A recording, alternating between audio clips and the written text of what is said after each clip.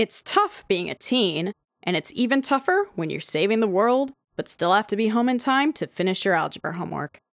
On today's episode, Charlie brings us more Shatterstar news, Mikey thanks Machine Man for his contributions to society, and we see the kids aren't all right in Runaways, Pride and Joy.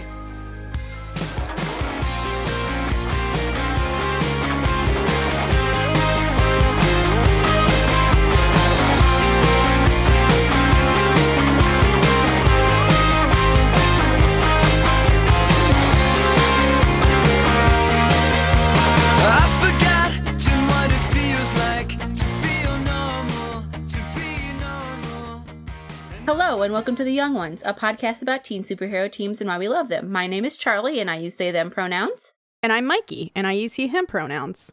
And this is episode number 10. We've moved into the triple digits. No, well, triple digits. I've already started. This isn't bad. I've already started. Charlie is bad at math again. Double digits. We're in the double digits now. If we were in the triple digits, I don't even know. I mean, maybe we are in like some obscure form of numbering, but it's not this one. No, it isn't. It's not. Like, I think if we were in octal, we would be in triple digits. Maybe. Don't quote me on that. Or on another planet. I don't know. Just different numbering systems. I don't know. Okay. Well, it's been another extremely harrowing, I would say harrowing week. What would you call it, Mikey? I think it was all right. I mean, I went back to work. That was okay. Yes. It was only harrowing because I had to edit the episode during the week. Yeah, I'm sorry about that. It's okay. It happens. It's the Super Bowl's fault. Yes. Blame the superb owl. No, but it is, it's been a week of more news. More news that I got that I wasn't expecting to get whatsoever. Yeah, so we had a good trailer and a bad trailer this week, I think. Yeah, I was expecting some sort of Deadpool trailer, and then I watched the Deadpool trailer, and the Deadpool 2 trailer, and I was like, Cable, this is good. Domino, this is good. I was taking screenshots. I watched it through once, and then I went back to take screenshots because I wanted to get... The thing I was interested in was Domino's outfit, and then I took a screenshot of them and the helicarrier thing, and you're like, who's that in the background? I'm like, I don't know, it's hard to tell. and then we started thinking, he's wearing white, and you're like, no way. And then there was a clearer picture, because funnily enough, the US trailer was actually very murky. Yeah, it was. The in-between frames were not very clear. I don't know how they encoded it, but it was not good. But the international trailer, in addition to having an additional couple scenes, one of which is Colossus and Wade hugging and Wade grabbing Colossus's ass, which is pretty funny. It also has a much clearer shot of them in the back of that plane or helicopter or whatever they're in, and it was really obvious then. Oh, and they also have the scenes of everyone doing their guns and weapons and stuff much more clearly, which I think that gives it, the other one gives it away, but that one gives it away way more. Oh yeah, absolutely, without a doubt. Yeah. So Shatterstar is in Deadpool 2. I guess in 2018 I'm gonna have a movie. I can't even believe this. It is extremely difficult for me to believe that this is actually real. I mean, the funny thing is, we were like, so Cable's gonna be in this one. What if there was an X-Force? And you're like, it'll never happen. Shatterstar will never be in a movie. I'm still boggled. They're gonna have to change. This is the whole podcast now, guys. They're gonna have to change. They're gonna have to change something. Welcome to The Young Ones, our podcast on Gavidra 7, aka Shatterstar, aka Shatty Buns. I mean, this would be a podcast that I would do. I'm not gonna lie. I know. They have to change something. Something. Okay, so what we know is the actor's name is Louis Tan, who was one of the folks that was originally being optioned, I guess, for Iron Fist. Yes. And they ended up going with Sir Lancelot Fancy Pants. I can't be bothered to know his name. I don't remember. I don't know. I don't actually remember his... All I know is he played Sir Loras in Game of Thrones, but we're not going to talk about Game of Thrones again. Yeah, we already went there. Well, I cut it out of the podcast last week. Spoiler alert. I mean, we talked around it, so whatever. Yeah, it's better that way, trust me. Yes. So he's Shatterstar. Like, listen, I don't know if you looked so much up enough. That might be my first listen of the podcast. I don't know if you looked it up, but he's British. Mm-hmm. But I watched the scene of him in Iron Fist, because I have not watched Iron Fist because I don't care. Right. But I had to tune in to, like, see this. Oh, so he was still in the show. Yeah, he was like a bit character in a fight, basically. Oh, okay, because they, I guess, had to make him feel better about himself. I guess, I don't know. And he's got a British accent, but he's also Chinese. So he's got a British accent that has got a strange, like, lilt on the end of it, because he's got a Chinese accent too. Mm-hmm. And it ends up sounding like British, but like kind of also very bizarre at times. And I'm like, I don't know, man, that's perfect. Like, if it sounds weird, I don't know if they're gonna keep it. I don't know what they're gonna do, but like, that sounded like perfect to me when I thought about it, and I was having a time. I'm sorry, I'm trying to watch this scene now. I can't take it seriously because the character of Danny Rand looks so ridiculous in that fucking show. He's like... Does his hair remind you of, like, Justin Timberlake's hair back when he was in NSYNC? Yeah, a little bit. Okay. So, he also reminds me of every time that I played in a role-playing game, and I'm like, I'm sneaking.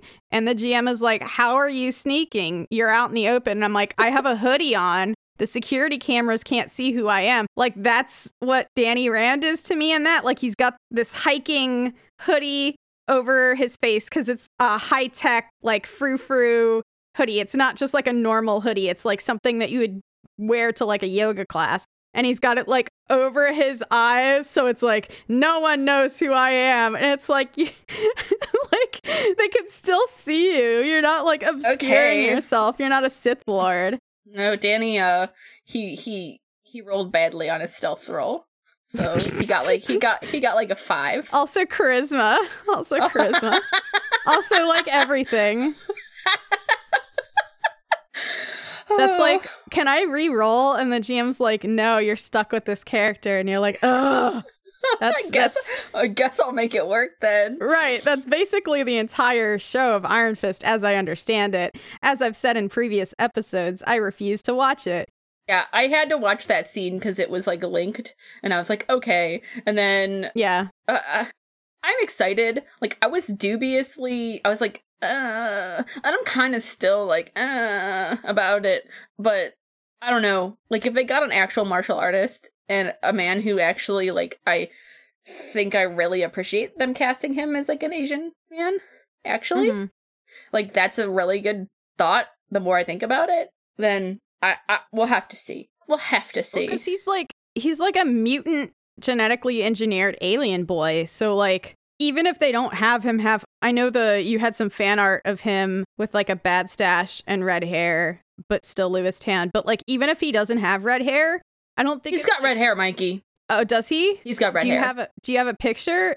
I have a zoomed in photo. Yes. Okay. So, all right, red hair confirmed. He's got a long red ponytail that's going down the front of his outfit. Incredible. All right. It's incredible.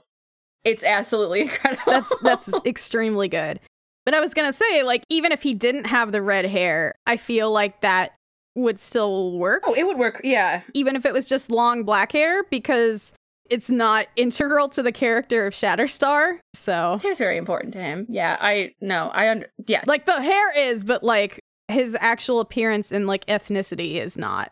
Yeah, exactly. Which I think I, like, really like that. Like, I really like their casting choices in this movie. Yeah. Honestly. I just want to know who that guy on the left is, because, like, I have, like, 5 guesses. Yeah, and it's impossible to know exactly who it is. It's impossible to know. Like, I've seen Chamber floating around, which would be pretty cool. I've seen a couple other things that I'm not too familiar with floating around, too. So. Yeah, who is the guy that I pulled out? I can't remember his name. He was one of the original. Are you talking about, like Solo, who was in Deadpool's Works for Money series that was recently? Yeah, I think so. Yeah, I think that's who you pulled out, but it'll be interesting. I wonder if we'll get, since we kind of know what's going on, I wonder if we'll get like character vignettes before the trailer vignettes before the movie. I sure hope so. I hope they do like an A-Team, or that would be absolutely amazing. Hogan's Hero style, like this is who the team is. Meet whoever. Yes, exactly. It would be so good. Or like your Team Fortress 2. Yeah. God. Like just more things need to have the kind of trailer intros to the characters that Team Fortress 2 had. Like, say what you will about what that game became or the state of Valve today as like a developer. The original TF2 trailers, even if you didn't play the game, were so good at getting to know the character in very little dialogue and in a very unorthodox way. Yeah. Well, speaking of good trailers and bad trailers, how about that Venom trailer? How about that trailer for an unknown movie starring Tom Hardy? So, you know how last week I was talking about how being mediocre is almost worse than being bad? Yes. That Venom trailer falls squarely in that category of being so mediocre. You literally, if you wouldn't have told me it was Venom, even with the symbiote cartridge, like you couldn't even tell. That could have just been a plot MacGuffin. Yeah. Without knowing that it was Venom, if you edited that out, you would literally not be able to tell that trailer was a superhero movie because it's so generic. It's really bad. Yeah. What a bad week to release that. Right, exactly. Like, did you think that was going to blow everybody away? I don't know. I don't think they were thinking, or they probably, these things take time, so they probably did not plan. This is just probably the week after the Super Bowl where all of those movies get their trailers, and it just happened to be really bad luck on their part. But however, in the Young Ones Discord channel, we did happen upon a much better solution. So one of the main problems with that trailer is Tom Hardy is a known dog enthusiast. There are no dogs or any other kind of animals in that trailer. What if the movie starred, quote unquote, Tom Hardy, but so, you know, Spider Pig, what if there was Venom-Dog? And it's just Tom Hardy with the dog that has a symbiote. And then it's like, what if there's a bunch of different symbiotes? Because, you know, there's precedent for that in Marvel and also Clone Saga and whatnot. What if there's a bunch of different symbiotes and different dogs and they all manifest different ways? And Tom Hardy has to deal with all these dogs. And then one of them is just a normal dog. Probably a pit bull, I think is what we decided. So, like, imagine, like, a really fat, lazy corgi that also has a Venom symbiote, and it just, like, rather than use its actual legs, it just Venom crawls up the stairs. This is a much better movie already. And, like, reaches its tongue out to get a treat that it's too lazy to hop for. Yeah, it's more of that, please. Yes. And then you could have a Spider Pig crossover, and maybe even Howard the Duck. And, you know, Squirrel Girl, like, the possibilities are endless. I mean, it opens up many possibilities. Right, exactly. But I'm telling you. That aside, movie trailers aside, that's not maybe what you came here for. I mean, maybe it is, but... Maybe it is, but you all came here for more Runaways content.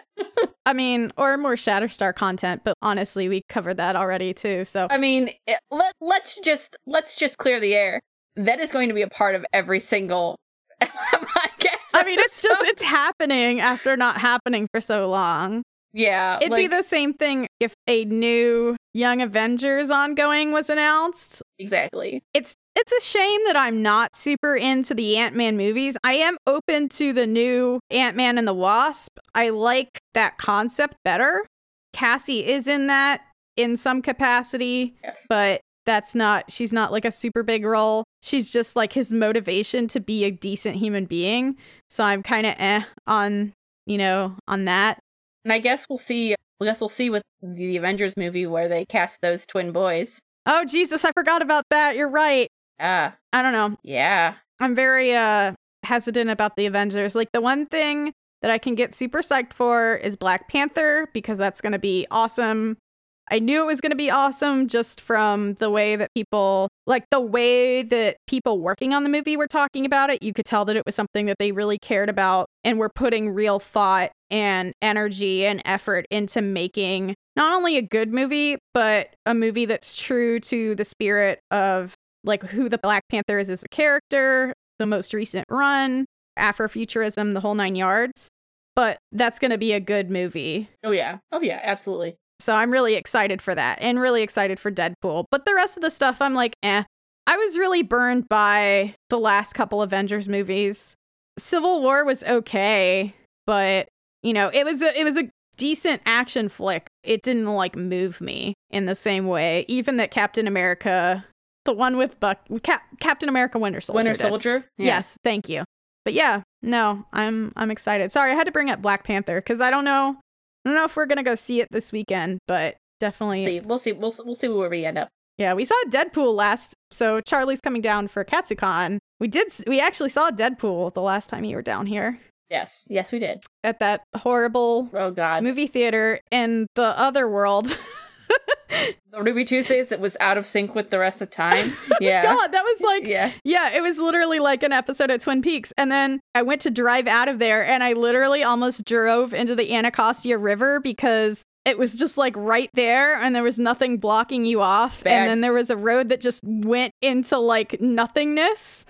It was very strange. It's bad. I've only had a couple like out of body surreal type experiences in my life, and that was definitely one of them. That was absolutely one of them. But Lord, let's get back on topic. Okay.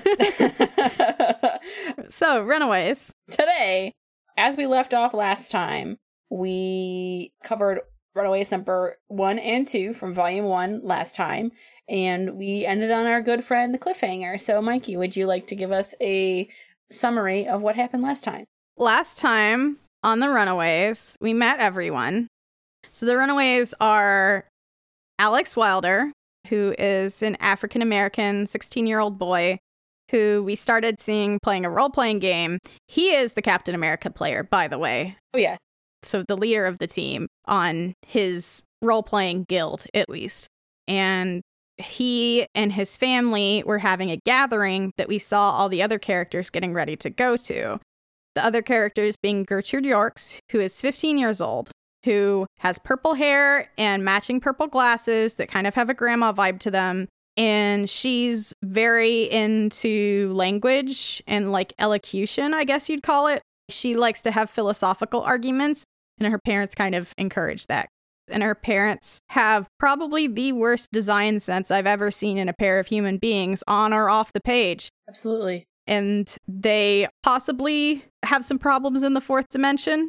Yes, the fourth dimension. Yes, the fourth dimension, the scariest of all dimensions, because they're actually horrible people. I think they're the worst. They're like clearly the worst. And we also have Carolina Dean, who is 16 years old, blonde hair, blue eyes. She and her parents are all vegan. Her parents are both Hollywood actors and also maybe have some off-world dealings, as we learned. Maybe. There's also Chase Stein, who is 17, who we saw getting punched by his weird deliverance dad in his gym for being a dumb jock and getting straight C's. And he also has a weird obsession with true crime and white panel vans. And maybe also conspiracy theories. And his parents, Mr. and Mrs. Stein, aside from wearing welding masks to an important function, also are maybe inventors of some kind or another. We're not really sure. They had some kind of device. Then we also have Molly Hayes, who is 11 years old. She's the youngest of the group. She's the baby. And she's also the one that no one ever wants to deal with. And her parents, Dr. and Dr. Hayes, of course, they're Dr. and Dr. Hayes, are wearing some like kind of weird ninja attire and also have laser eyes, but they're not really laser eyes, but they're kind of laser eyes. Like what? Like telepathy? Yeah, something like that. Something like, yeah. Something that they alluded to. Yes. And then there's also Nico Minoru, who is 16 years old, and she was very upset because her mom threw away her black nail polish after she heard Oprah's doctor friend say that kids that wear black nail polish are more likely to do drugs.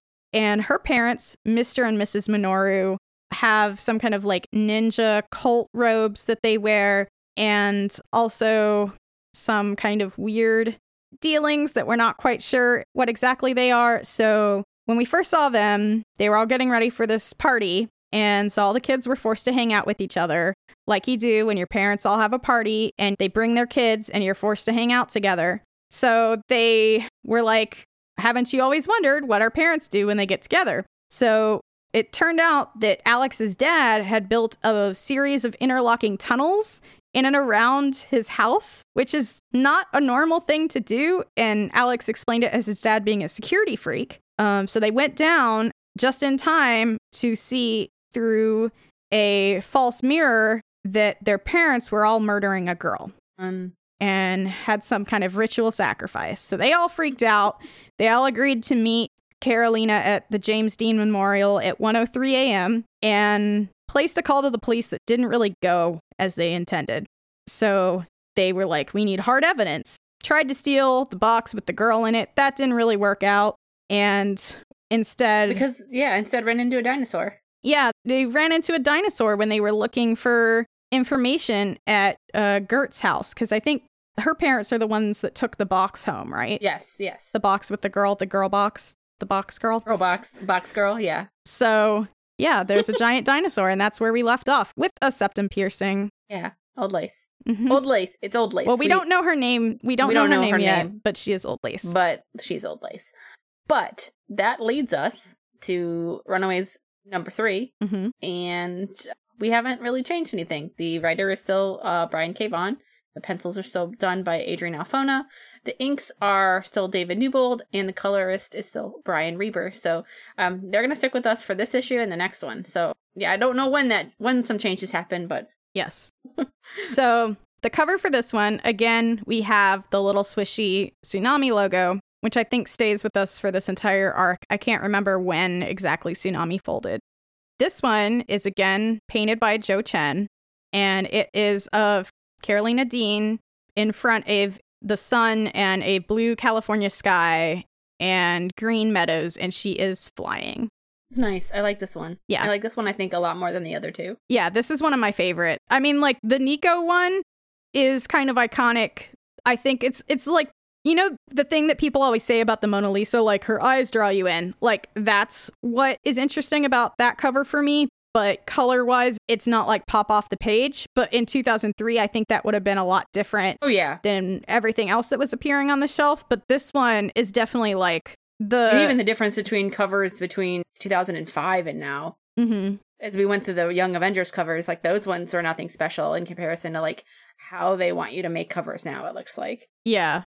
And the Joe Chen painted covers, I feel like, were, not to say that you never saw that, but it was a thing that didn't happen very much, and it definitely, like, made them stand out. And this one, I really love how, like, the sunlight is playing off Carolina's flared jeans, because this is the early 2000s. Of course, they're going to be flared jeans. Yep. So she's got her hair in a long fishtail braid that's flying out behind her, and she's almost kind of like doing a somersault, and the ground is at an angle, so she's flying, doing a flip in front of the camera almost. Yeah, it's really nice. Yeah, the sense of motion's really good. Yeah, it's really good. Like I said, I like this one a lot better. But we open up where we left off at the York's residence, and now we're in some change after they all met up. We are at 2:49 a.m. This dinosaur that is hissing at them, and everybody's freaking out, basically.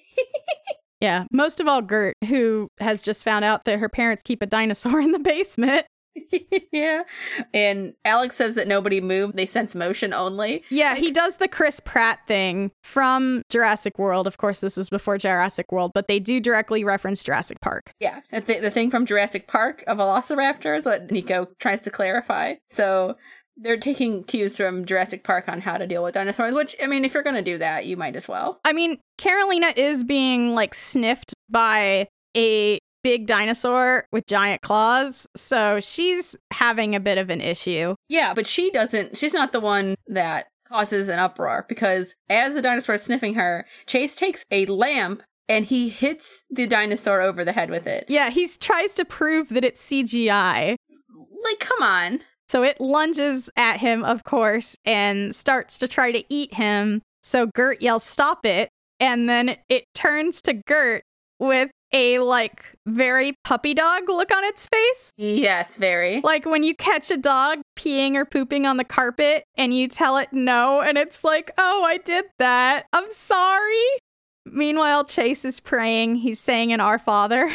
And the dinosaur is looking up at Gert, basically, like, okay, what's next? So she tells it to heal. I love, like, the concerned, distressed look on old Lace's face. It's very good. It's just like, like, you know, and that's kind of like the noises that it's making, too. Yeah, and Alex says, how did you do that, basically? And Gert says, I have no idea. So Nico and Carolina just kind of want to get out of there, but Gert's parents are still upstairs. So Alex tells them that they need to be quiet, and Gert's like, no, it's probably fine because my parents sleep like the dead. Nothing is going to wake them up. And then Alex turns around and sees Gert's parents appear before him. What is it? And Alex basically says, okay, I'll hold them here. Everybody go. He tries to punch them. Yeah, which wasn't going to work out great, even if they weren't holograms, but they're totally holograms. Yeah. So Chase is very confused because he asks, wait, the dinosaur is real, but her parents are CGI? And Nico corrects, I think those are holograms. I don't know why Chase thinks everything's CGI in this basement. I don't know what Chase is thinking half the time. I mean, CGI is new and important and shiny and special, so. Okay. What did Toy Story come out, like 1999? Something like that? Something along those lines, yeah. So it's still pretty new. So I'll go ahead and read what her parents say. Hey, Squirt. I'm sorry, but if you're watching this projection we recorded, your mother and I are probably dead. Hopefully we were able to get the secret chamber's access code to you before we died. Don't be absurd, Stacy. If we didn't get her the code, how would she be watching us now? You think she just accidentally stumbled into all of this? And Gert starts trying to explain to them, which isn't going to work very well because they're a hologram. Presumably, you've already met your pet. Don't be scared. She doesn't bite. Unless there's someone you want her to bite, of course. Before our 4D time portico was destroyed, we traveled to the 87th century and had her commissioned. Cost us a pretty doubloon, so I hope you're grateful. She's been genetically engineered to respond only to your mental commands. She'll protect you from whichever self-righteous do-gooder finally managed to kill us. I'm sure you have lots of questions, but you'll find all the answers you're looking for inside our abstract, the sacred text that guides our organization. It will explain everything we've ever done and everything you need to do now that we're gone. It may seem like gibberish now, but it will all make sense once you've deciphered the text. Just use the decoder ring Mr. and Mrs. Dean gave you when you turned 18. So. And it kind of fades. And then the whole time Gert is like looking at this book and it absolutely looks like foreign symbols. Yeah, it's like wingdings. And so it is. I know, but it's just funny. I'm sorry. And Carolina's like, my parents gave you a ring? And Gert's like, no, I'm only 15. I don't know what they're talking about. And then the next panel over, it's basically an explanation of what's going on. I will read the last thing the dad says. You've always known the world was being run into the ground by a bunch of brainless cowards, but the future belongs to great minds like you, so steal tomorrow from them and make it your own. It's like a weird infomercial video. Yeah, a little bit. But it's your evil parents. Like, I'm trying to sell you on this. Yeah. I mean, they are. They're trying to sell her on it. Yeah, but not working. Yeah. Especially, 5 years earlier than... Well, 3. Yeah, still. Yeah. Remember what I said I can't count? Yeah, that's it. Gert is kind of scritching Old Lace's chin, and Old Lace is doing, the cat thing. I love Old Lace's faces. Or her, eye expressions. Yeah. It's very good. It's really good. So, most of them are freaking out. Carolina is extremely dubious of the whole thing. Alex is they're claiming they're time travelers. Chase says they've got psychic raptors in their basement. And Carolina says, how can her parents be evil? They don't even eat meat. Which, yeah. I mean, I've known plenty of shitty vegans in my life, so... Exactly. Vegan doesn't make you any better or worse than anyone else on this earth. It just means you eat different food. Yeah, exactly. You can be plenty evil if you don't eat meat. And apparently, Gert also points out that Hitler does, which we're getting to what's that law on the internet? It's like I know what you're talking about. Can't think of it off the top of my head. They need to get out of there, and Gert wants to take Old Lace, basically, but Alex says no. Yeah. So it's back in the doghouse for Old Lace, and she is unhappy about that. So they go to the Ventura Freeway at 3:38 a.m. So they've been up all night at this point. Yes, and they're driving in Chase's white panel van again. Yeah. So the boys are in the front, and the girls are all in the back, is how this is working. And Chase says, our parents aren't part of some dorky D&D club. They're obviously severely screwed up. Come on, Chase. I'm still not cutting him any slack. I'm sorry. I mean, he has some valid points here. That if they keep, snooping around in their parents' houses for more evidence, that this is just going to get them into a worse and worse position. Because clearly their parents are supervillains. And Alex is extremely dubious of, Chase putting his brain to work in any capacity. So... yeah. I mean, it's really both their faults for this argument. Yeah. Because Alex basically says that it's not going to ever blow over. We can't just hide until it stops. Yeah, because Chase has a safe house. Yeah, he calls Chase's safe house a clubhouse, and Chase gets particularly pissed off. Yeah, I mean, for all he knows, it might be. He went to some vacant lot and built, no girls allowed club or something. Yeah, I mean, that seems like something Chase... Little Rascal style. Yeah. But Carolina intervenes and basically tells them, we've got to settle down because they're basically the only people that they have right now is each other. Yeah, which is fair. And also, she points out that her parents aren't home because they caught a red-eye to New York. They're going to do a reading of a Broadway play, so they'll be all alone. And Chase thinks Carolina is extremely lucky for being able to stay at her house by herself, which is a typical, teenage response. Oh, your parents... yeah, how cool. Yeah. And Alex is just rolling his eyes back into his skull when Chase says this. And meanwhile, Nico's trying to look at the book that they took with them, and still not making heads or tails of it. Yeah, but Gert's looking out the window, and she's thinking about, her life and everything up to this point. And so she says, yeah, just thinking about the last animal my parents let me have. It was this Vietnamese pot-bellied pig named Orwell. I love that stupid thing, but my parents hated it. A few years ago, I was playing with him in the backyard, right? I ran into the phone for a second, and when I came out, he was gone. Never saw him again. My mom and dad said I left the gate open, but that's a total lie. They probably went all Lord of the Flies on him as soon as I turned my back. From that moment on, I swore to never trust my parents again. It was so obvious they weren't telling the truth. I mean, I know I locked the gate. And we get a zoom out from the van down the highway, and we see Old Lace peering through the bushes on the side of the road. Yeah, on the green space. You just stay there, Old Lace. We don't need you walking out in the road, buddy.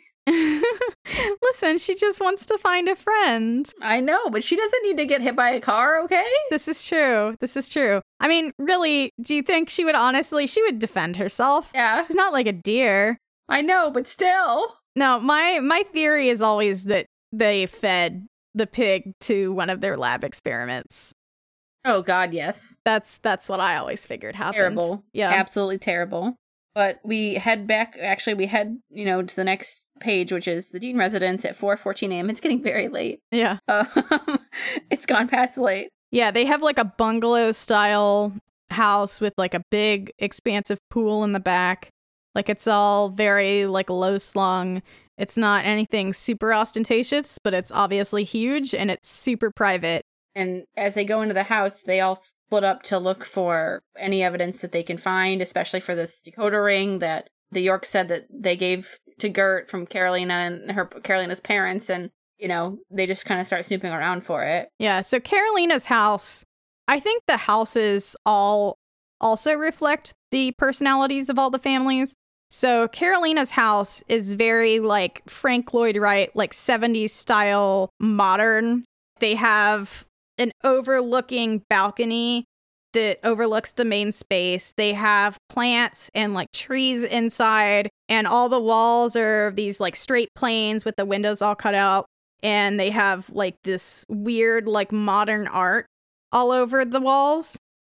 like tons of modern art of like weird creatures and like some cookies stacked up on top of each other and what looks like an anteater jumping off a diving board. I don't know. Kooky, okay, some kooky ass art. Yeah. So they're looking through all the art to see, you know, if there's a trapdoor or one of them's hiding a button. And Chase finds their will? Yeah. Okay. It was just in his den. I don't know. Maybe he took it out of a safe when he went to go get some like script that he'd put in there. Who knows? Maybe. Okay, is this page with the medical symbol and a like no sign on top of it? Yeah. Like this is that to our beloved daughter Carolina, we bequeath the following. May she use it wisely. And then there's literally just this picture, and Alex is just like, what? Alex is like, and then there's just a picture of this, and it's like kind of comedic, actually. Yeah. No, he's got like the womp womp face. But then Gert says that's the caduceus. It's a symbol for. And Chase is like, yeah, we've all been to a hospital before, show off, but why's it got the Ghostbusters symbol around it? That's actually a good one. Good job, Chase. Hey, sometimes Chase's pop culture references land. Yeah, and it's the same thing that's engraved on Carolina's Metal Alert bracelet, which we haven't seen before. Yeah, but she's had to wear it since she was 4, and her parents told her never to take it off because she has a deathly allergy. And Alex points out, you know, that might not be true. And she says, why would they lie about that? I wonder why. Why would they lie about anything? Yeah. And then so Alex dares her to take off the bracelet. And she's like, this is just their way of saying that they didn't want me to go to med school. To which Chase has some good points. This is why I love Chase. I'm going to convince people you don't have to love Chase, but he is not like the worst character. No, I like Chase later. Like, I like Chase and everything that I've read with the Runaways in it past this point. I'm just slowly sinking into his character right now, okay? Well, that's kind of like what's happening too. So, because he says, parents who don't want their kid to be a doctor, now that's crazy. And so Carolina goes, fine, and rips it off. And when she rips it off, she turns bright rainbow. Yep. Like a swirling blue and purple and yellow. And a little bit of orange mixed in. And so she's glowing, and not only a rainbow, but like she's like in a human Aurora Borealis right now. Yeah. And Chase is like, it's beautiful, like a burning painting. And Carolina tells him to get away and is running away, and nobody knows what's happening. Bert posits that she's a mutant, maybe, which, you know, would probably be my first thought as well. Yeah. Then Alex, being the super smart de facto leader that he is, says, before they sacrifice that girl, didn't my father say something about Carolina's parents dealing with off-world enemies? What if your mom and dad, you know, aren't from around here? What are you? You think I'm an alien? Maybe being on this planet gives your parents and you these powers, but something in your bracelet inhibits those abilities, sort of like crypto... And then Chase just like, This is a good one. Yeah, also Chase's like nonplussed face here is really good.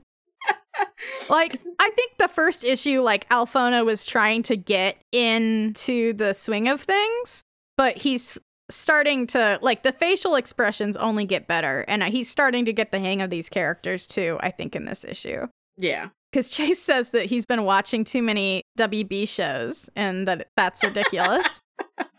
Okay. When the WB was still a thing. Yep. Those Hallican days. Yeah. But, you know, we kind of move past that point, and Carolina kind of gets a little bit more upset that she might be an alien. And Gert decides to tell her that her parents are time travelers, so, you know. Well, and Carolina just wishes that, you know, that all of this would go away. So she's like, I didn't want to learn about any of this. I really hope our parents do kill us. And she's getting more and more angry. And then she realizes that her feet are no longer on the ground. And she starts crying tears of relief as she screams, oh my God, I can fly. Yeah, as she flies upwards in the house. Rockets up to because they've got a 2-story atrium here. Oh yeah. And we cut away from the kids and we go back to the Parker Center headquarters of the Los Angeles Police Department.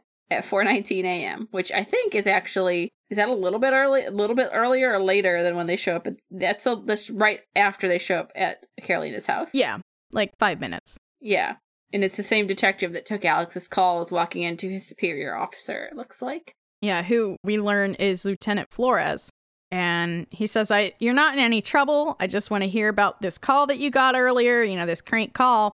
And he says, it was nothing. This kid called in and told me his parents were supervillains. And Taurus is like, ha, funny. And then the detective starts, talking about the pride. And the lieutenant tells him to take tonight off. Yeah. He's been double shifting all week. He deserves a night off. Yeah. We said that he looked very tired. He did.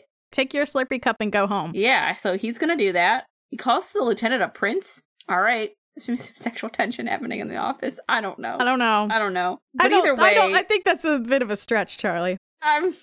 Listen, I've been born and bred to find subtext where there perhaps is none. But we kind of cut away from that scene, and we get to the Wilder residence back at Alex's house, and his dad picks up the 421, phone. blaze it. 420. That's not it, Mikey. You're off by 1 minute. Just missed it for a minute. You just missed it for a minute. But Alex's dad gets a call. He picks up the phone, and after asking if the person on the phone knows any idea what time it is, we cut away and we see Lieutenant Flores basically tell him that they've got a problem. Dun, dun, dun. Well, more cliffhangers. Yep. Will we ever read an issue of a book that doesn't have a cliffhanger? I don't know. I don't think so. I don't think so. Yeah. Although Lieutenant Flores has a really good line that I am going to read because Mr. Wilder's, understandably upset that he's getting this call. And so Lieutenant Flores says, "It's 4 a.m, Mr. Wilder. Do you know where your children are?" Which is a classic line. Yeah. And he's doing, it has quote marks around it. So he's doing the quote on purpose, but it's still really good. And that leads us to issue number 4, where we open, and I'm just going to say this right now, we open with a panel where Alex's dad is sneaking into Alex's room with a knife, that same knife. Charlie, you do this every time. We have a cover. I know, but this panel is very concerning to me. It is very concerning. I wasn't ready for him to almost straight up want to murder his kid. I'm sorry. I mean, the parents are supervillains. I know, Mikey, but the parents are a lot nicer in the TV show. That's true. So that's one of the most common criticisms I've seen of the show is that the parents are much nicer in the show than they are in the comic. In the comic, they are out for blood. So anything goes. Just know that going forward. Okay. But we do get a very nice cover, again, by the indomitable Joe Chen. So we've got, and this is also an iconic cover, we've got Gert with a big smile on her face as she hugs old Lace, who also looks overjoyed in her very particular dinosaur way. It's very good. Yes. I love old Lace's face. It's good. Yes. So I'm not going to explain who the kids are again, because we've got that. Again, same creative team.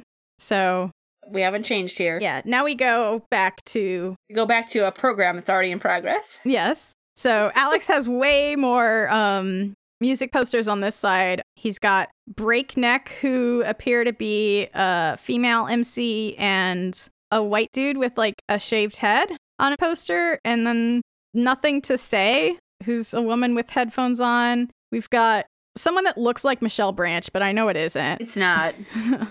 And Elevate, which I can only assume, which has a peace symbol in the lower left-hand corner, and I can only assume I'm not gonna lie, this guy on the poster looks like Adam X the Extreme. He does a little bit, actually.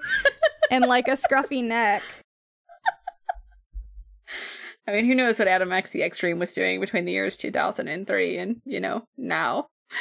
Yeah, I can't tell. What does this say? Ooh-wee is the name of the person that looks like Michelle Branch. Okay. I had to turn my head sideways and get. But the posters aren't the most concerning thing here. The most concerning thing here is Alex's dad is going to straight up murder him. Yeah, it's 4:25 in the morning. He comes in and says, "Alex, you asleep, pal?" And has that ritual curved dagger behind his very large back. And his wife is right behind him and tells him to put the knife down. And he says, "I'm not going to hurt him, dear. I just want to explain what he saw us doing with this thing. The sacrifice Alex thinks he witnessed was nothing but an illusion." And of course, Alex's bed is fluffed up with pillows and the blanket over it. There's a mannequin head in the bed. And his mom is so concerned where their son got a mannequin head. Like, come on. Not only a mannequin head, but a male mannequin head. She's... Like...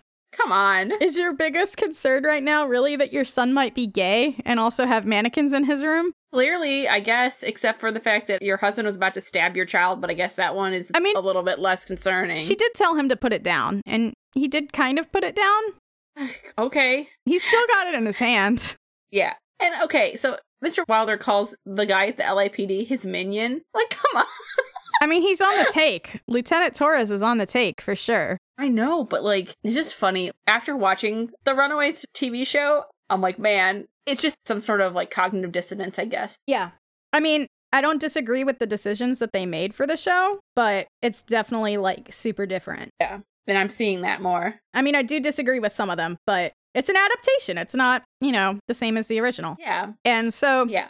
Of note is Mrs. Wilder also says, don't forget, Alex is a prodigy when it comes to logic and strategy. He could be anywhere by now.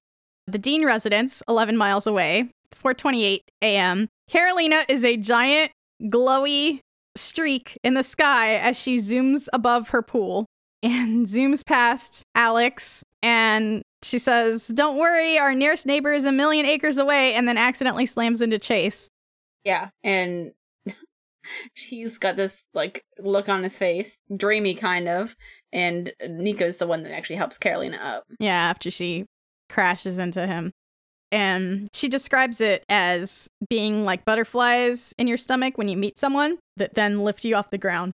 Which, to be fair, sounds like a pretty amazing experience. Yeah, it really does. But she's still kind of worried that she's an extraterrestrial freak. Yeah, come on, listen. In a world filled with, like, mutants and superhumans. Well, right, but those aren't... Is this really so much of a stretch? I mean, those aren't in LA, though. Okay. Those are the normal people problems. Like, we're not normal people. Like, that kind of thing. Okay. Same way with the OC. Like... That's true, yeah. I feel you. So, they give Carolina back her bracelet, and she puts it on. Alex says oversized Tinkerbell. That's what he calls Carolina. He says, what do you mean oversized? Oh my god. He points out that if this is what she can do after a couple minutes, just think of what your parents can do from, like, an entire life, theoretically, of knowing about their powers. Yeah, and everybody, and Gert brings up, that's why we need to go get Molly, because Molly's the only one missing, and we can't leave her with her parents. And if they keep the truth from her, are they being any better than her parents? They also argue no. And, Alex basically agrees, and... just wonders how they're supposed to abduct Molly in the middle of the night without freaking her out. Which Chase, to his credit, actually posits that there are some things that could possibly help them back at his place. Yeah. And then Alex says it's not a scavenger hunt.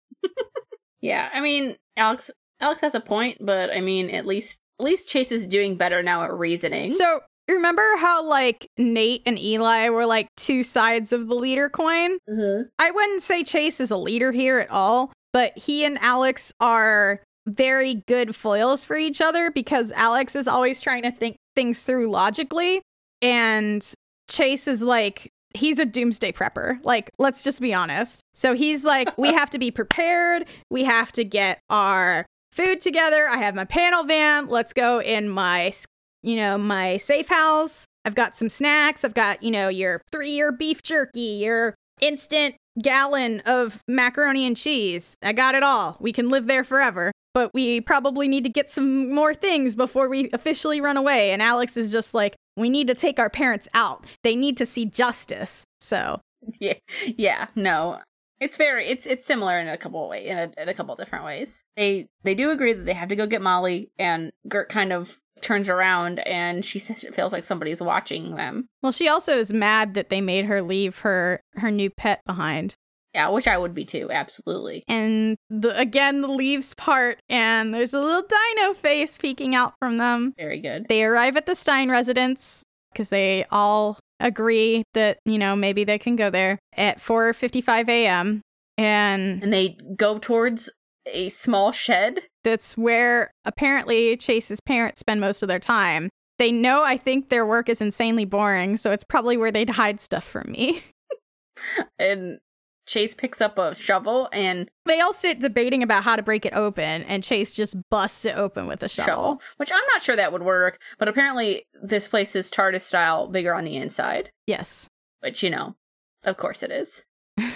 So they've got all sorts of what looks like a sentinel head, like all sorts of electronic bits and bobs. Yeah, there's definitely a robot on the table. Yeah, and they've got something that looks like a Muppet, but a robot like sitting on the shelf as well. Some kind of weird sensory deprivation chamber. Reminds me of the thing like from Psychonauts in the background. Yeah, basically. And Gert's just like, how did your parents end up with someone who's like you? But she says it nicer than that. She says, so athletic. And yeah, he's like, I might not be book smart, but I am street smart. To which Gert replies, which street? Sesame? That one made me laugh a lot when I read it. It was really good. And they're kind of just checking out the lab, and, Nico sees a brain floating in a tank, and Chase picks up some goggles, and they're X-ray goggles. So, of course, he uses them to look at the ladies because he's Chase. But he is interrupted by someone saying, take those off this instant, young man. Who is Mrs. Stein. It's the parents, because they have all... Mr. and Mrs. Stein have showed up, but also Mr. and Mrs. Minoru have showed up. And Mrs. Stein says, you are grounded until graduation. And Mrs. Minoru says that also goes for Nico. And they're all extremely surprised to see their parents there, of course. And Nico says, Mom and Dad, what are you doing here? Alex's mother narked on all of them, basically. Yeah. Which, of course. And Nico's mom is like totally putting on a front here and asks if they're making ecstasy in the lab. And drugs. Mr. and Mrs. Stein, I think, take a little bit of offense to that. Yeah. And then we turn to Chase, his expression here is like 1,000% the Hercules movie. Like when Hercules tries to flirt with Meg, it's like that, the trying to look so smooth, despite being like the least smooth person on the face of the planet Earth. Yeah. And so he has his fists up. He's got those X-ray goggles on, and he's got his fists up with these like giant mitts that have like robo fingers and like these big things that hook onto the backs of them. And he's kind of like, or what? Like, what are you going to do if we don't do what you say? And then Mr. and Mrs. Stein freak out because Chase has put on what they call fistigons.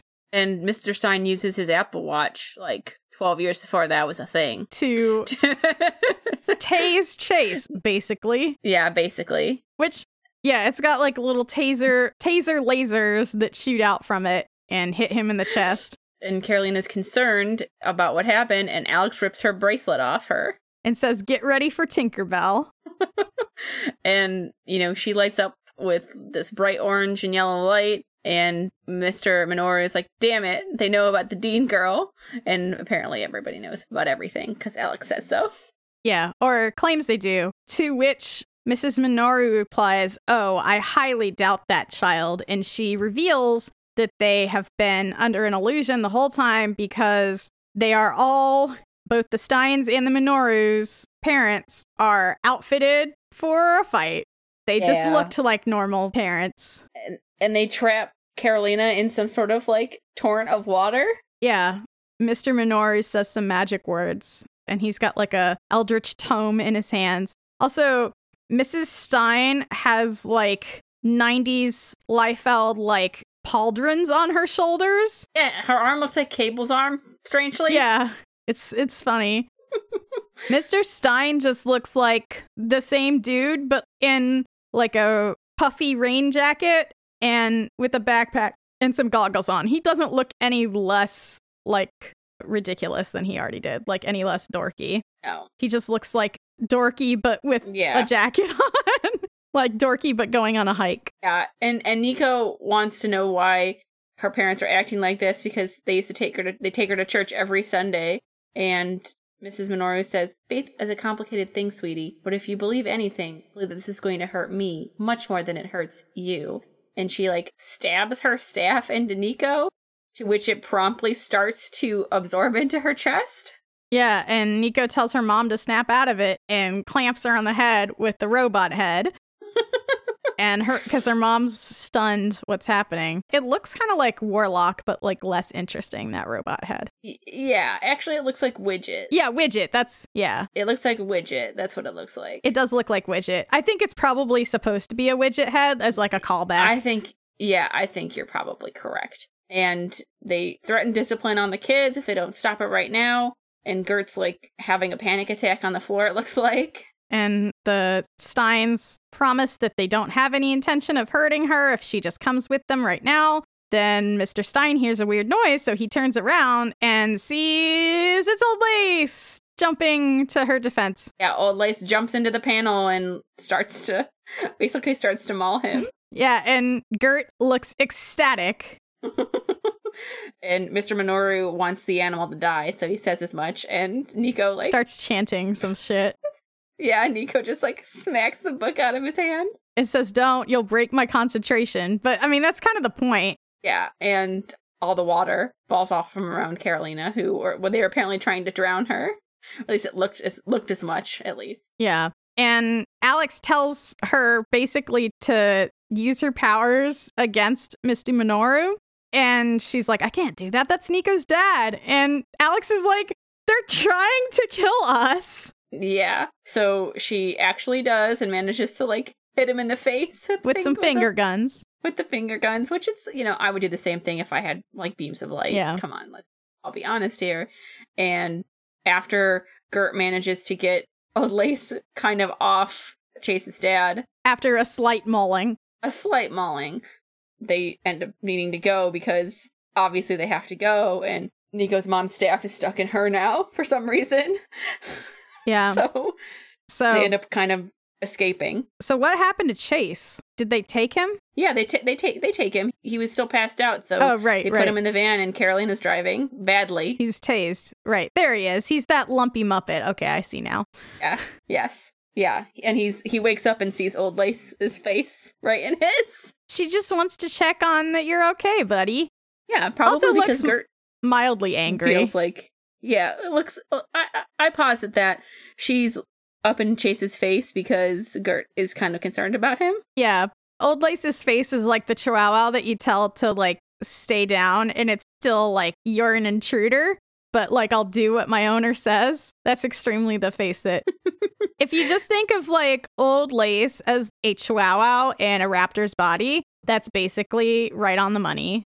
She's an extremely small dog in the body of a raptor. But it's still good. And Alex explains that parents assaulted him, to Chase, and Chase is basically, well, what's new? Which is extremely depressing. Yeah, I mean, this is their life now, and Alex says as much, but Gert is getting a phone call, which she thinks is weird. Which is weird because her phone's not even on. Yeah.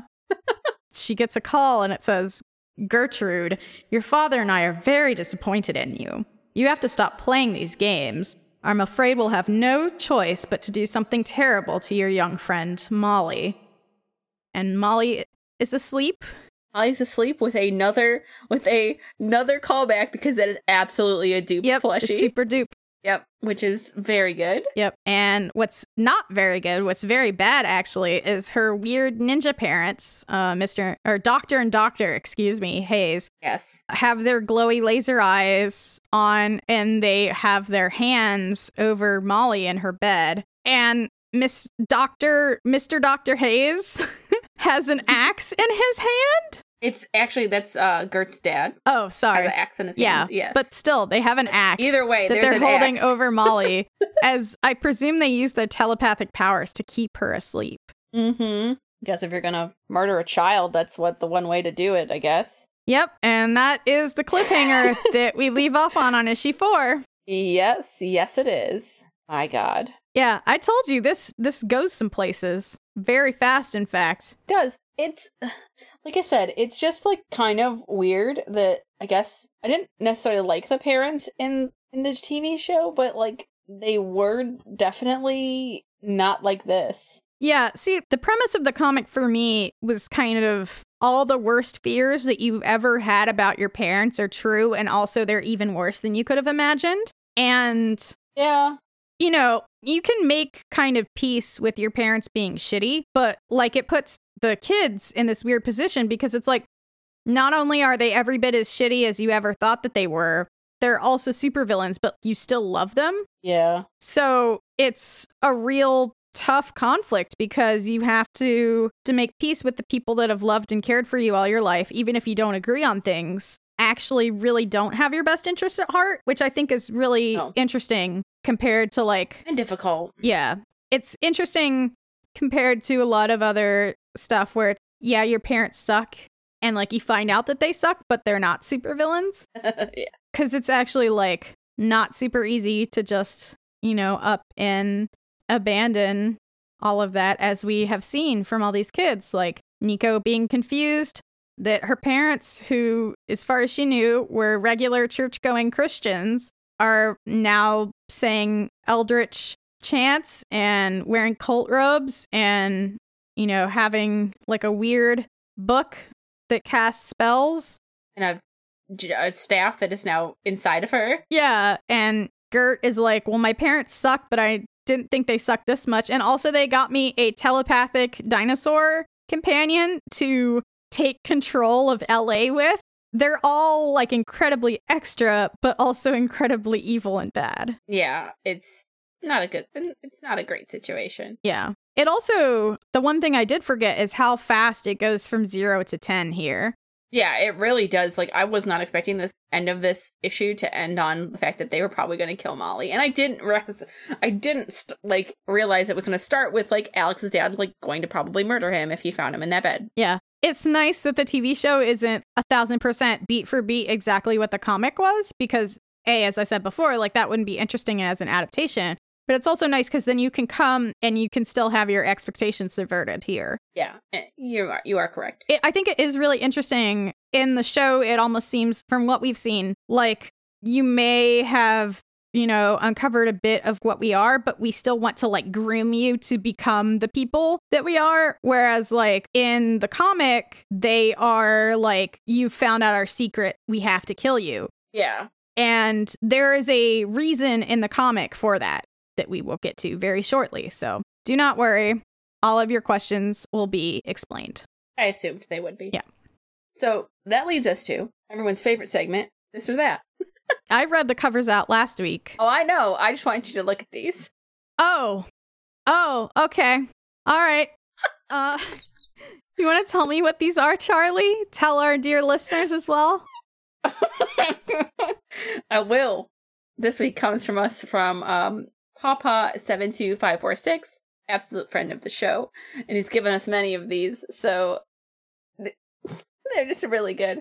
This week, Papa asks us, "Hey Charlie and Mikey, which robot comic has a better story, do you figure?"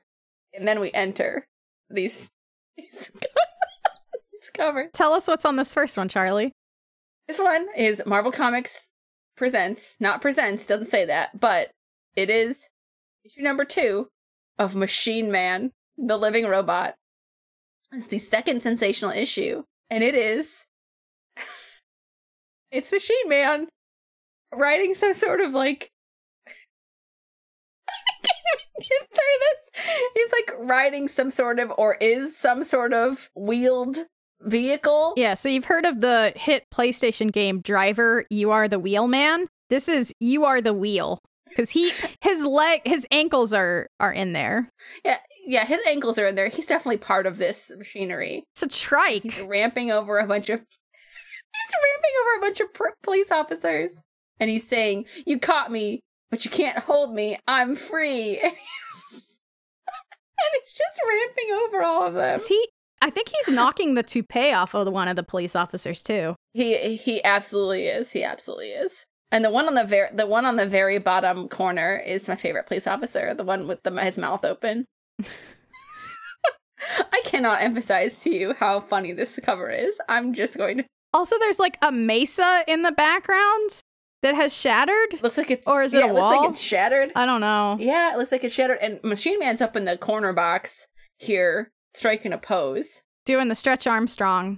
Yeah. Like, I don't know much about Machine Man. The foreshortening on that arm leaves a lot to be desired, I think. I know Machine Man still is in comics. I do know that. But I don't think he's part... I don't think he's part car anymore. So this comic cost 35 cents. 5 cents. So that might tell you about when this came out. Because I don't know. I'm going to keep it a mystery. So, really quick, I feel like the trike here, it looks like a segue, like years before its time. Yeah. Maybe this was the comic that inspired it all. You know what? I think that's going to be what I'm going to go for. Okay. This next one is a DC comic. And at the top it says Weird War Tales, starring G.I. Robot. The G.I. Robot. The G.I. Robot. Well, I'm really glad that both of these comics were approved by the Comics Code Authority. Mm-hmm. Thank you. This one is 60 cents, so it's more valuable, clearly. It's more valuable. And the G.I. Robot, and it says below, in the grip of the sumo robot. And it has two robots on the front fighting. Like a sumo wrestler robot and a robot that kind of looks like if Dr. Doom took his, like, the part, like, the very front of his mask off, but he was, like, and he's, like, body slamming this other robot on the ground, and there are a couple men in the background who were, like, staring at this scene. Yeah, the robot that's being dunked on also is wearing, like, a green army uniform and, like, pouch belt. Also looks very distressed, which, like, I can't... I mean, I would be too. Let's just face it. The sumo robot has a metal bun, which... It's a lot. Also, I feel like the people... So one of these guys is in green in the background, and he's being restrained by two people in purple with, like, domino masks on. But I feel like they're also supposed to be, like, they have these weird hats, and I feel like it's a really shitty parody of, like, what people from Asia look like. Yeah, I agree. Because, and I say that specifically because these aren't Japanese characters, I don't think. I think it's, like, capital A Asia. Yeah, you are probably 100% correct. Because this looks like 1,000% in the era of we're still doing that. I mean... Not that we don't even do that today, but, like, the heyday of it. Absolutely. And this is number 122 of the GI Robot or Weird War Tales. Of the GI Robot. It's uncertain. I think it's Weird War Tales because this one is specifically starring the GI Robot. I don't know. I would like to believe that there's 122 issues of the GI Robot. GI Robot. Yeah, true. Hopefully not all of them are this sumo robot who maybe is vaguely racist. Maybe not even vaguely. Yeah, also, now that I'm thinking about it, like, the robot's eyes have a kind of slant to them. Yeah, this is taking on a whole different tone. But, you know... It would be good if not for... It's a good concept, bad racism. Yeah. Yeah, less racism in your comics, everyone. Thank you. I'm all for robots fighting and dunking on each other and wrestling, because then you can cheer them on and feel good about them fighting, because it's like they're not going to get hurt, because, like, robots, they might have personalities and be like people, but you can rebuild them because you have the technology. Exactly. So which one's a better robot comic? Do I figure? I'm just, racism aside, which it's never really aside, I have to absolutely go with this Machine Man cover. Absolutely. Machine Man invents the Segway and breaks out of prison? ? Yeah, he breaks out. You know what? They put him in prison because his ideas were too good. Yeah. The patent police got him. That's what happened. Yeah. So he had to bust out of there, and he knew he could. So, I mean, question, Mikey, was the Machine Man a machine before he went to prison, or do you think they did that to him there? I think they entomb him in a robot man because he had too many good ideas. They might have done that. I think I like that idea. I was gonna go with was always a machine, but I like the idea because he is the living robot as opposed to the dead robot. So true. Clearly, he has the mind and soul of a man inside of him, of a human. Don't at me. I don't know anything about Machine Man, and I don't care. So don't at me about it. Yeah, this is totally... I know Machine Man was recently in Deadpool's Mercs for Money. I know this. I don't know about Machine Man continuity. Last time we said that the Sentinel was basically like what? Like a kaiju guy? Or you mean, you mean the... Like he could transform into different kaiju? Or the Spectre, sorry. The Spectre, yeah. He was like Jeff Goldblum's The Fly. Yeah. So, Yeah, I don't care. So, like, to me, the Machine Man, at least in this context, was a man. He was a man who invented the Segway in the 20th century, and they said, oh, no, you can't do that. You aren't allowed to invent that. And they put him in a robot body because they thought that would be punishment enough, like kind of like RoboCop style, right? Yeah. So they were going to make him... No, they were going to make him the RoboCop. That's what was going to happen. Okay. That's why there's all these police. That's why he's busting. I see. Yeah, he was going to be the RoboCop. All right. Well, good on him then. And they tried to teach him to kill, but all he wanted to do was build a Segway tricycle. Look at this man. Like, how could you put him in jail? How could you make him kill? Who are you to do that to this poor machine man? You couldn't, because he's free. He's free. Yeah. He's not going to do this. He's gone. Free motherfuckers. Sorry, I had to. But this is, So, go get Machine Man number 2. Or don't. Or don't. You probably can't find this. I don't know. I mean, it might actually be rare because it's like a weird thing that like only specific people would be into. Not that we are not used to that. Here on this podcast, but but that's my story, and I'm sticking to it. Yep, agreed. Yep. All right. Thanks for all the covers, Papa. Keep doing what you're doing. Bless you, Machine Man, for doing what you're doing, giving us all. Yeah. Thank you for giving us the Segway. Easy and accessible transport. Yeah. Thank you for giving us the Segway, and absolutely thank you for making group tours in cities like probably better. Mm-hmm. Because people don't have to walk and they can use Segways now. Also, Segways are a very good accessibility device for people that can stand but can't maybe like balance or like use their legs for anything other than standing. So very helpful, actually. Very good. Very helpful. Thank you, Machine Man. Thank you, Machine Man. For making our lives better. Mm-hmm. Yes. But, all right. So that's been the episode. That's been the episode. It's been a wild ride, y'all. So now you know what my week was like. But if you would like, you can. And if you like what we're doing here and you want to tell us how much you enjoy it, you can leave a rating and review on iTunes or Stitcher. I'm still up in the air into what Google Play does or does not let you do. So if you want to do something there and you can, please. It's very helpful. And it helps us out a lot if you'd like to leave any reviews or ratings. So thank you. Or, if you're confused about all of these rating systems and don't feel like dealing with the eldritch horror that is iTunes' region lock system, yes, feel free to tweet about us on Twitter. Feel free to tag us. We are at Young Ones Cast on Twitter. So if you like what we're doing and you're on Twitter, feel free to tell us that you enjoyed the show or tell your friends about it if you think it's something that they would enjoy too. We get a lot of those tweets and get a lot of those kind of mentions, and it always warms our hearts to know that you folks are enjoying it. Yeah. Because we do it for us, but we also do it for you. Because, yeah. Yeah, please tell a friend. We don't advertise this anywhere but us here advertising right now. And grassroots. Yeah, a grassroots movement, if you will. So please tell your friends. Much like the Machine Man is a self-made man, we are a self-made podcast. He's my hero. He's my hero now. We'll make our Twitter icon that. Sorry, Shatterstar.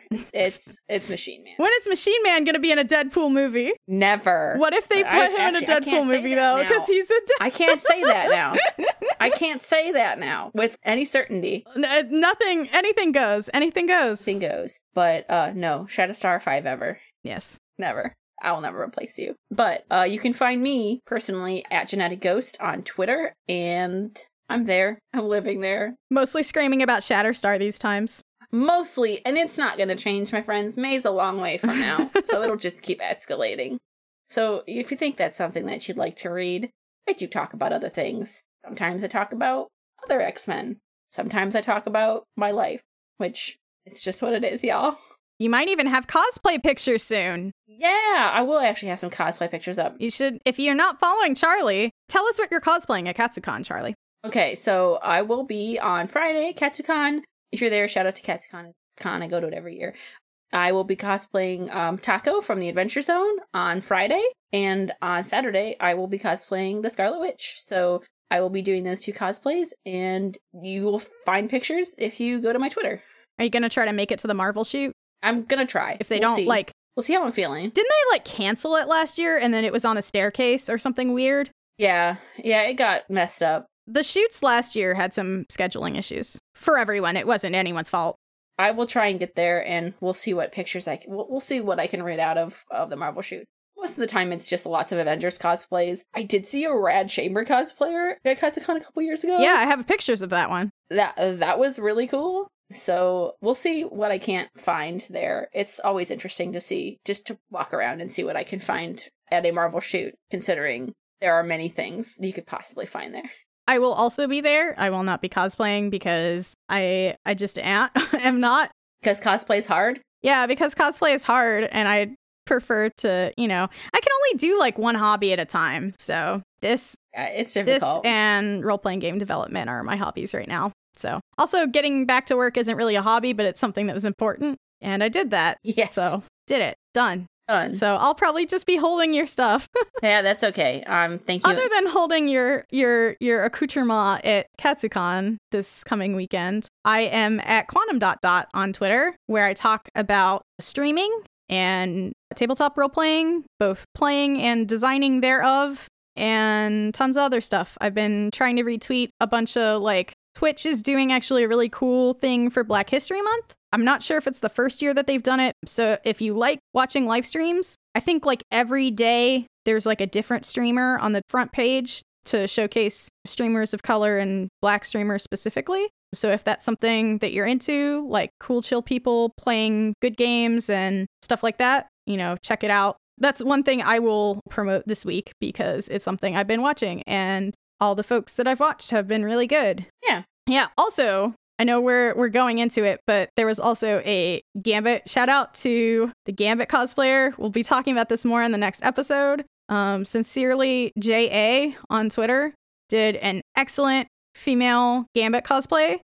Yeah. It was retweeted for 28 days of Black cosplay or something. I forget the exact hashtag. My apologies. But it is one of the most rad X-Men cosplays I think I've ever seen. No joke. Agreed. Absolutely agreed. But that's next episode. You have to look forward to some very good takes on alternate universes. Yeah. I'm super excited to see more cosplay this weekend, though. Super stoked. Love. It'll be good. Yes. I'm glad. But yeah, so thanks, everybody. Yeah, thanks. And that's it. That's it. Tune in next week for the episode that we are recording back to back with this one that will be... I know, we have to pretend like it's not. Listen. Suspension of disbelief. Maybe I'll cut it to maintain the secret, but next week we will be doing a special episode, so you can look forward to that. But not a very, very special episode. No. But just a good special episode, not a this sucks and we're sorry kind of special episode. All right. Thanks, everybody. Bye. Thanks, everyone. Bye.